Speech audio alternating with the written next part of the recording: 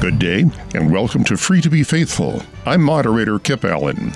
Free to Be Faithful is a religious liberty education and awareness program created by the Lutheran Church Missouri Synod in response to increasing governmental incursions into religious life. People of faith and our institutions have come under increasing attack in recent years from secular sources. The year 2020 presents a number of decisions that will impact the state of religious liberty in the United States for years to come. The Supreme Court may consider a series of cases ranging from abortion to vouchers for religious schools, the right of religious organizations to choose their own leaders, freedom of conscience, just to name a few. 2020 is also a national election year. The offices of President and Vice President, as well as the entire House of Representatives and one-third of the Senate, are up for election. There are also numerous state and local decisions to be made. Learning about these issues and candidates is the duty of Christian citizenship. Focus on the Family Vice President Tim Goeglein, a longtime Washington observer, joins me today on Free to Be Faithful. Tim, back in the 60s, there was a protest song written by a fellow by the name of Phil Ochs called The Days of Decision. And I can't think of a better title for what we are facing as Christians in the year 2020. These are the days of decision for us. And there are many, many items that we're going to have to decide and will be decided for us, both in the election campaigns, both in the courts, and in our hearts. Absolutely right. And, in the world of public policy, just around the corner, less than a month away, is the Iowa caucus, which is the first in the nation bellwether caucus, where caucus goers begin to winnow a very large field of potential presidential candidates. So that is definitively on everybody's radar scope. And then just after that, in the so-called Granite State of New Hampshire, is the first in the nation presidential primary. So these are both within 5 weeks. It's going to be a remarkable period of time as we begin to see who will be the likely person to run against President Trump. And of course, this is far beyond politics, because whoever becomes president of the United States begins to appoint, nominate, and confirm variously over 10,000 people. So when someone casts a ballot for a president, he or she is also at the same time casting a ballot for the future of the Supreme Court, the future of the federal courts, the future of the much of the military, organization and personnel.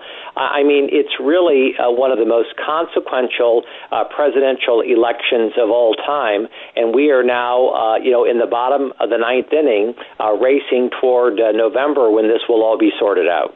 Well, Tim, President Trump has been in office now for nearly 4 years. He has a record. We know where he stands on issues that are important to us. We don't know yet who the Democratic nominee is going to be, but they have all spoken on some of the issues. And I think it's very important for our voters to go to each of the websites for these potential candidates and find out where they stand on the issues that are of importance to us. Religious liberty, right to life. There's a whole series of things that are up for us. Preservation of the family as we know it. Yes, may I say, in the same way that in other periods of American history, political parties have become absolutist on particular issues, the Democratic Party of 2020, the Democratic Party of the 21st century, is the abortion absolutist party. This is the party that protects Planned Parenthood's, over $500 million annual taxpayer bonanza. They are the party that have a litmus test for who becomes president, vice president, various members of a cabinet who are nominated to federal court positions, district, appellate, and the Supreme Court. So it's really absolutely true, Kip, that when we go as Christians to the ballot box, we are making many, many decisions when we cast, one vote for the president. And if you vote for Donald Trump or you vote for another presidential candidate, regardless of party, in one vote, we all make a host of decisions. And you are right.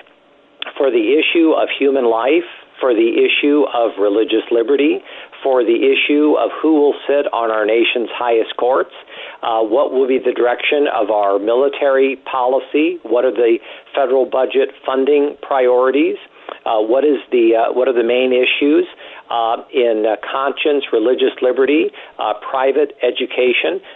These host of issues get sorted out in a binary system in the United States, largely between our two political parties versus a parliamentary democracy. And just in the next few weeks, we are going to see some very important, and I might even say major, Supreme Court cases which are coming onto the docket of the court, and these will have very direct impacts on real people living in real states who care very deeply about their children's future and about the future of the country. And I just cannot overstate how strongly it is when the Supreme Court chooses to hear certain cases and not to hear other cases. Well, let's examine that a little bit more closely. Also bearing in mind that the current president has appointed two new members to the Supreme Court, and who knows what's going to happen in the next 4 years. Some of the court members are quite old, and anything can happen. I might mention very quickly, Kip, just because I think it might be of interest to the listeners, that in just over 3 years, President Trump has appointed, nominated, confirmed to the Supreme Court or to the federal courts about 1 of every 4 federal judges. That is a record in the history of the United States presidency. In real numbers, the president has nominated and confirmed 184 federal judges. As you say, that includes 2 Supreme Court justices, and we have 2 Supreme Court justices on the current court, Ruth Bader Ginsburg and Justice Breyer. Both of them are well over the age of 80. So we'll see what happens on that. And I think it is safe to say that President Trump is making an enormous impact on the judiciary. This is something that I think is often overlooked. As you pointed out, a lot of the cases, a lot of the case law, a lot of the things that apply to us as Christians are winding up in court. And in fact, we're about to discuss the Supreme Court right now, some of those. And that's something to bear in mind. One very important case that's coming up right now is the case of Espinoza versus Montana.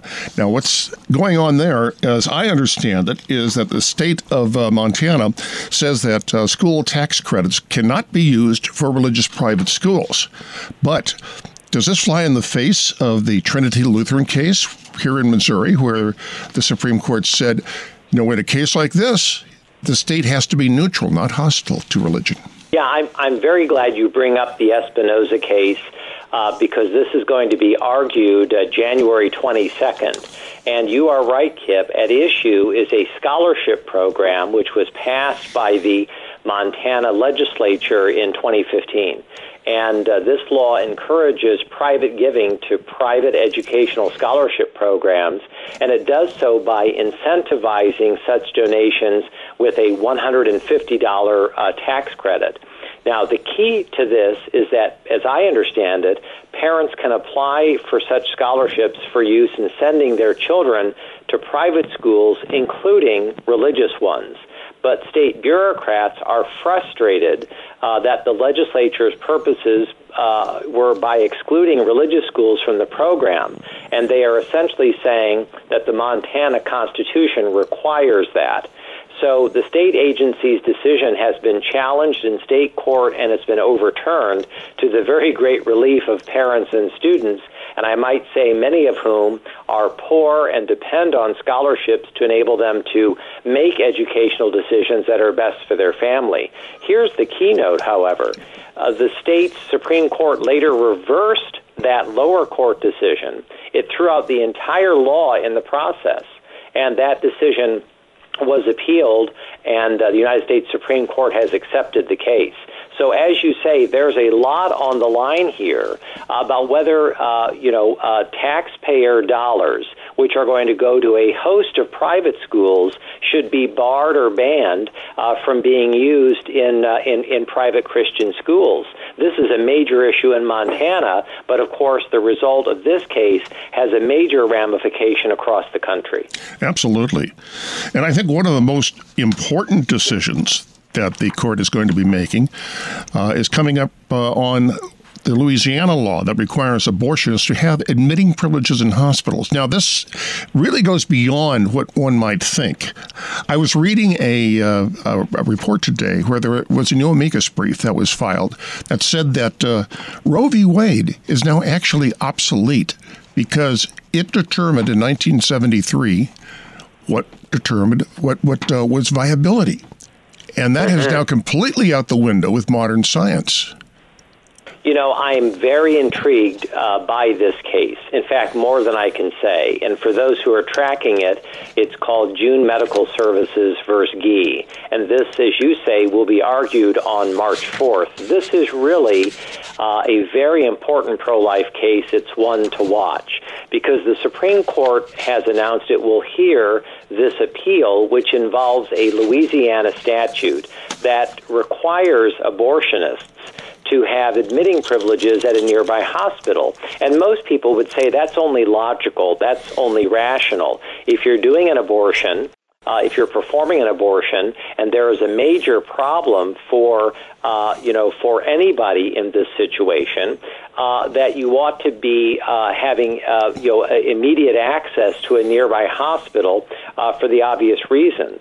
And this law is designed to, of course, protect women's health by ensuring a continuity of care, should there be complications arising during or after the abortion procedure that requires hospitalization.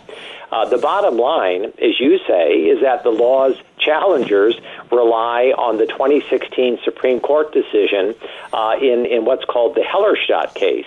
That was a 5-3 decision, and it struck down a very similar law in Texas. In fact, Kip, the entire argument from the Louisiana abortion industry in their petition to the Supreme Court can be summarized like this, that the Louisiana law is the same as Texas's and therefore must be struck down. So the history of this case in the lower courts illustrates, and this is the important point, it illustrates the complexity of the issues as well as a diversity of judicial opinion concerning how to resolve it. It's not just as simple as, that's like another case.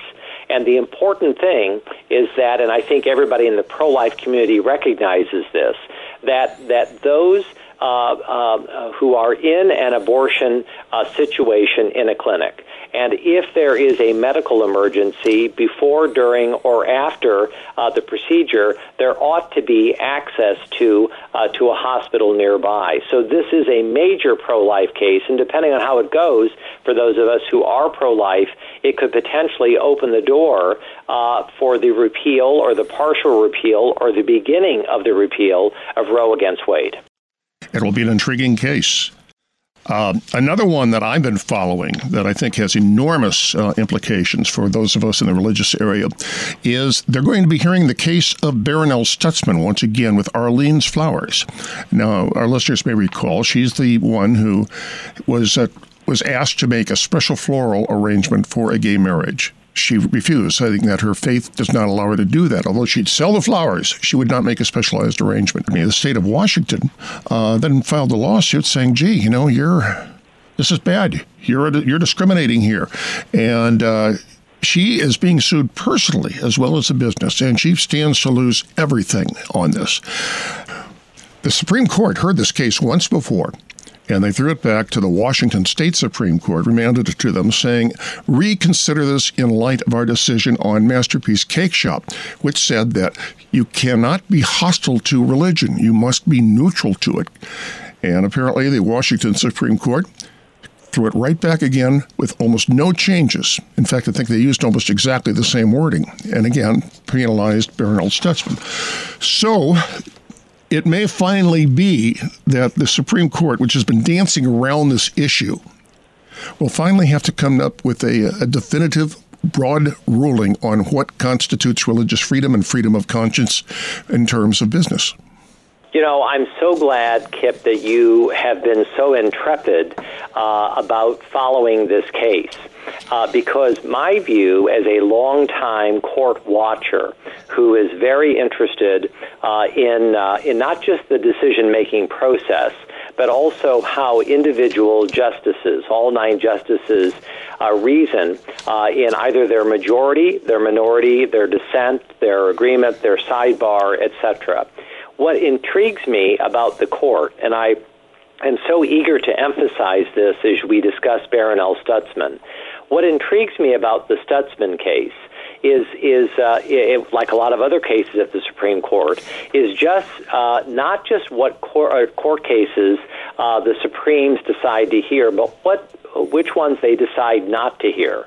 This is extremely important because everybody says, well, the court has accepted these number of cases, and let's track closely how they're going to decide. But very often, the Supreme Court decides not to take critically important cases. And when they decide not to take a case, what they're really often doing is deciding not to decide big issues. And the biggest issue that the court is yet to really determine is this question about religious liberty and rights of conscience. You mentioned Jack Phillips a moment ago. This was the cake baker in Colorado. The court and the Colorado courts, have wrangled with the Jack Phillips case for what seems like 100 years, quite less than that, but it has gone on and on. And it's absolutely true that Jack Phillips, on a technicality, won. That's all great news. But it was only on a technicality because it was found at the local Colorado level that he had been discriminated against as a Christian. But the court in that case did not make a larger, potentially precedent-setting decision about the protection of religious liberty and the rights of conscience. And as you say, the Barronelle Stutzman florist case from Washington State is very much, in that family of cases. Her case, like Jack Phillips, has gone on and on. But until the Supreme Court decides to take that case and to distinguish religious liberty from freedom of expression, it will continue to be a very difficult area of like-minded religious liberty cases. So I think as praying people, we have to pray that the Supreme Court not only decide to take the Barronelle Stutzman case, but that it decides to protect her religious liberty and rights of conscience. And I may say that as Lutheran Christians, there is not a single more important religious liberty issue in America today than the Barronelle Stutzman case. It really is that important.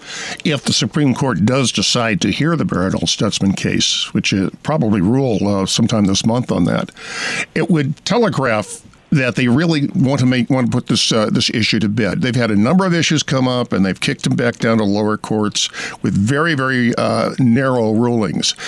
But if they accept this one, it seems to me that they're telegraphing, okay, we've got to make a major decision here, because they're going to be reviewing their own rulings.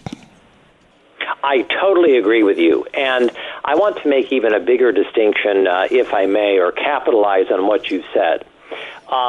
In the month of January, every single year, the Supreme Court makes final decisions about the cases it will hear up to and including May. In other words, if the court decides not to hear the Barronelle Stutzman case, we will know very soon. And if they don't, this is a very ominous sign from the Supreme Court. Right. Because they have had, if you use a very broad indicator, they have had 3 or 4 different opportunities to accept this case.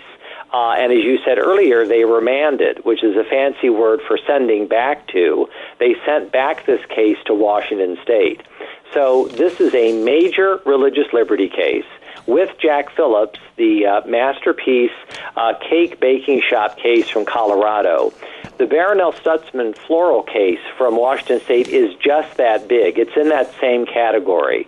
And so all people of faith should be watching very closely to see if the Supreme Court takes this case, because if they do, It's a wonderful, excellent benchmark case that will help us better determine how the John Roberts case will navigate this series of protection of the rights of conscience cases going forward. I'm prayerful and I'm hopeful that they will finally say that it's time to render justice for Barronelle Stutzman. One case of religious liberty that they have already heard the arguments to and are expected by the end of June maybe to announce the decision is the case of the Harris Funeral Homes. This is the case where one of the employees at Harris had suddenly decided that he's a she and wanted to present as such when greeting the bereaved families of the deceased who are being treated by that funeral home. And Harris has said, no, you can't do that.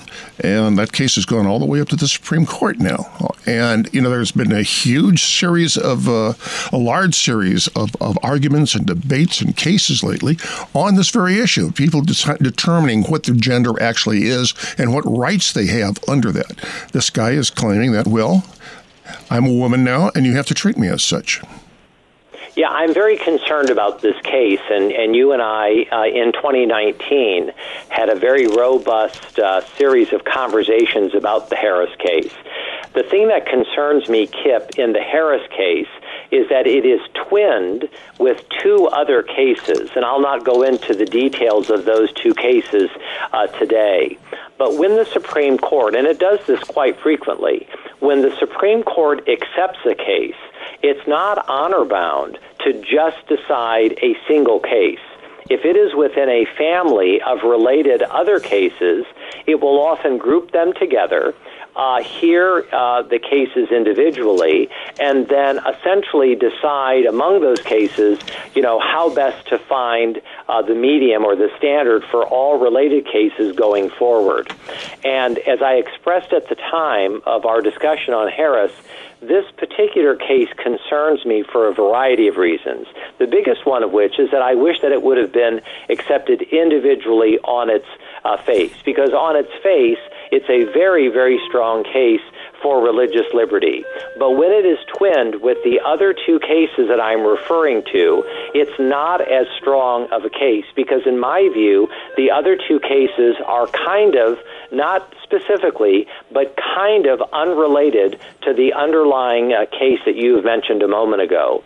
So I think that those of us who are rightfully preoccupied by religious liberty, in my view, Kip, should be quite concerned about how the court will decide the so-called Harris case before the end of June.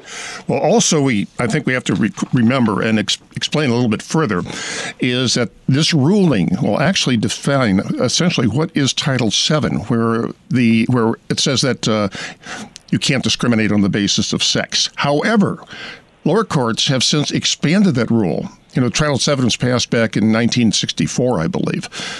Now, one of the cases I believe that's twinned with this is the thing about women's athletics, where we're hearing more and more men who say that they're women are competing in women's sports and, frankly, just dominating them.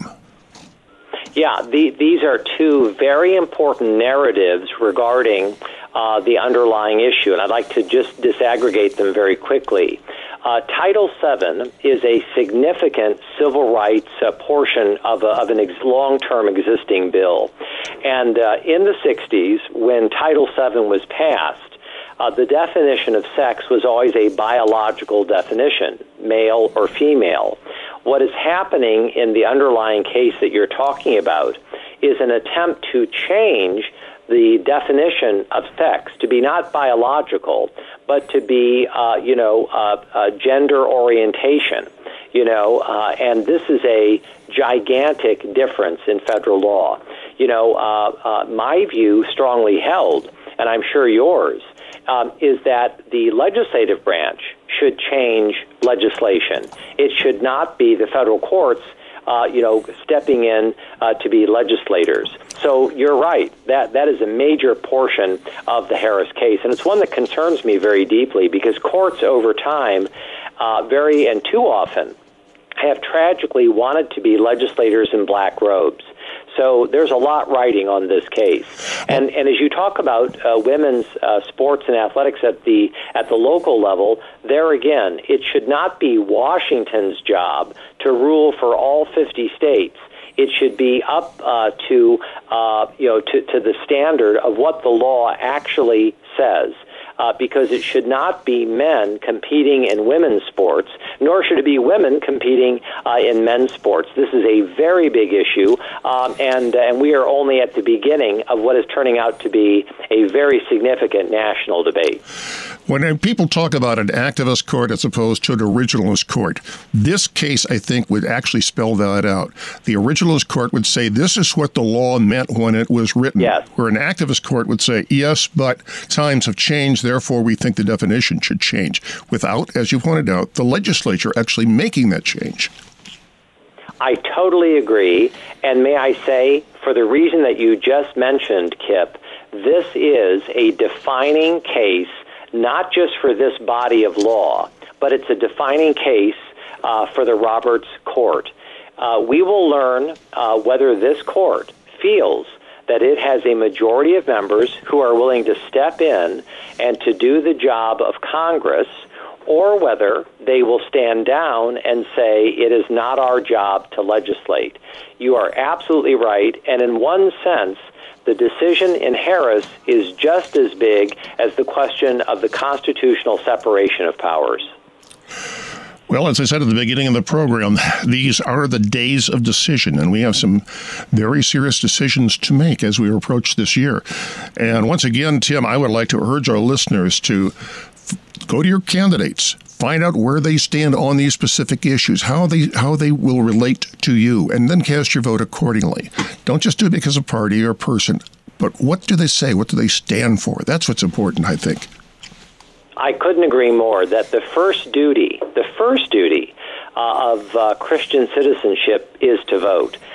There is a lot riding on this, and in the next few months, a very concentrated period of time, we will be having the Iowa caucuses, the New Hampshire primary, the South Carolina primary, and the Nevada primary. All of these just ahead of Super Tuesday, a day with lots of primaries in March. So I think it's fair to say, Kip, that between now and the end of March, this 3-month period of the brand new year is consequential for all the issues that we have discussed. I agree completely. We'll see what happens, Tim. Thanks for being on the program and explaining these issues. They are vitally important, and we as citizens and as Christians need to understand them. Thank you so much. Be of good cheer and every blessing. You've been listening to Free to Be Faithful, produced by Worldwide KFUO, the official broadcast ministry of the Lutheran Church Missouri Synod. Thank you for listening and supporting Free to Be Faithful on Worldwide KFUO.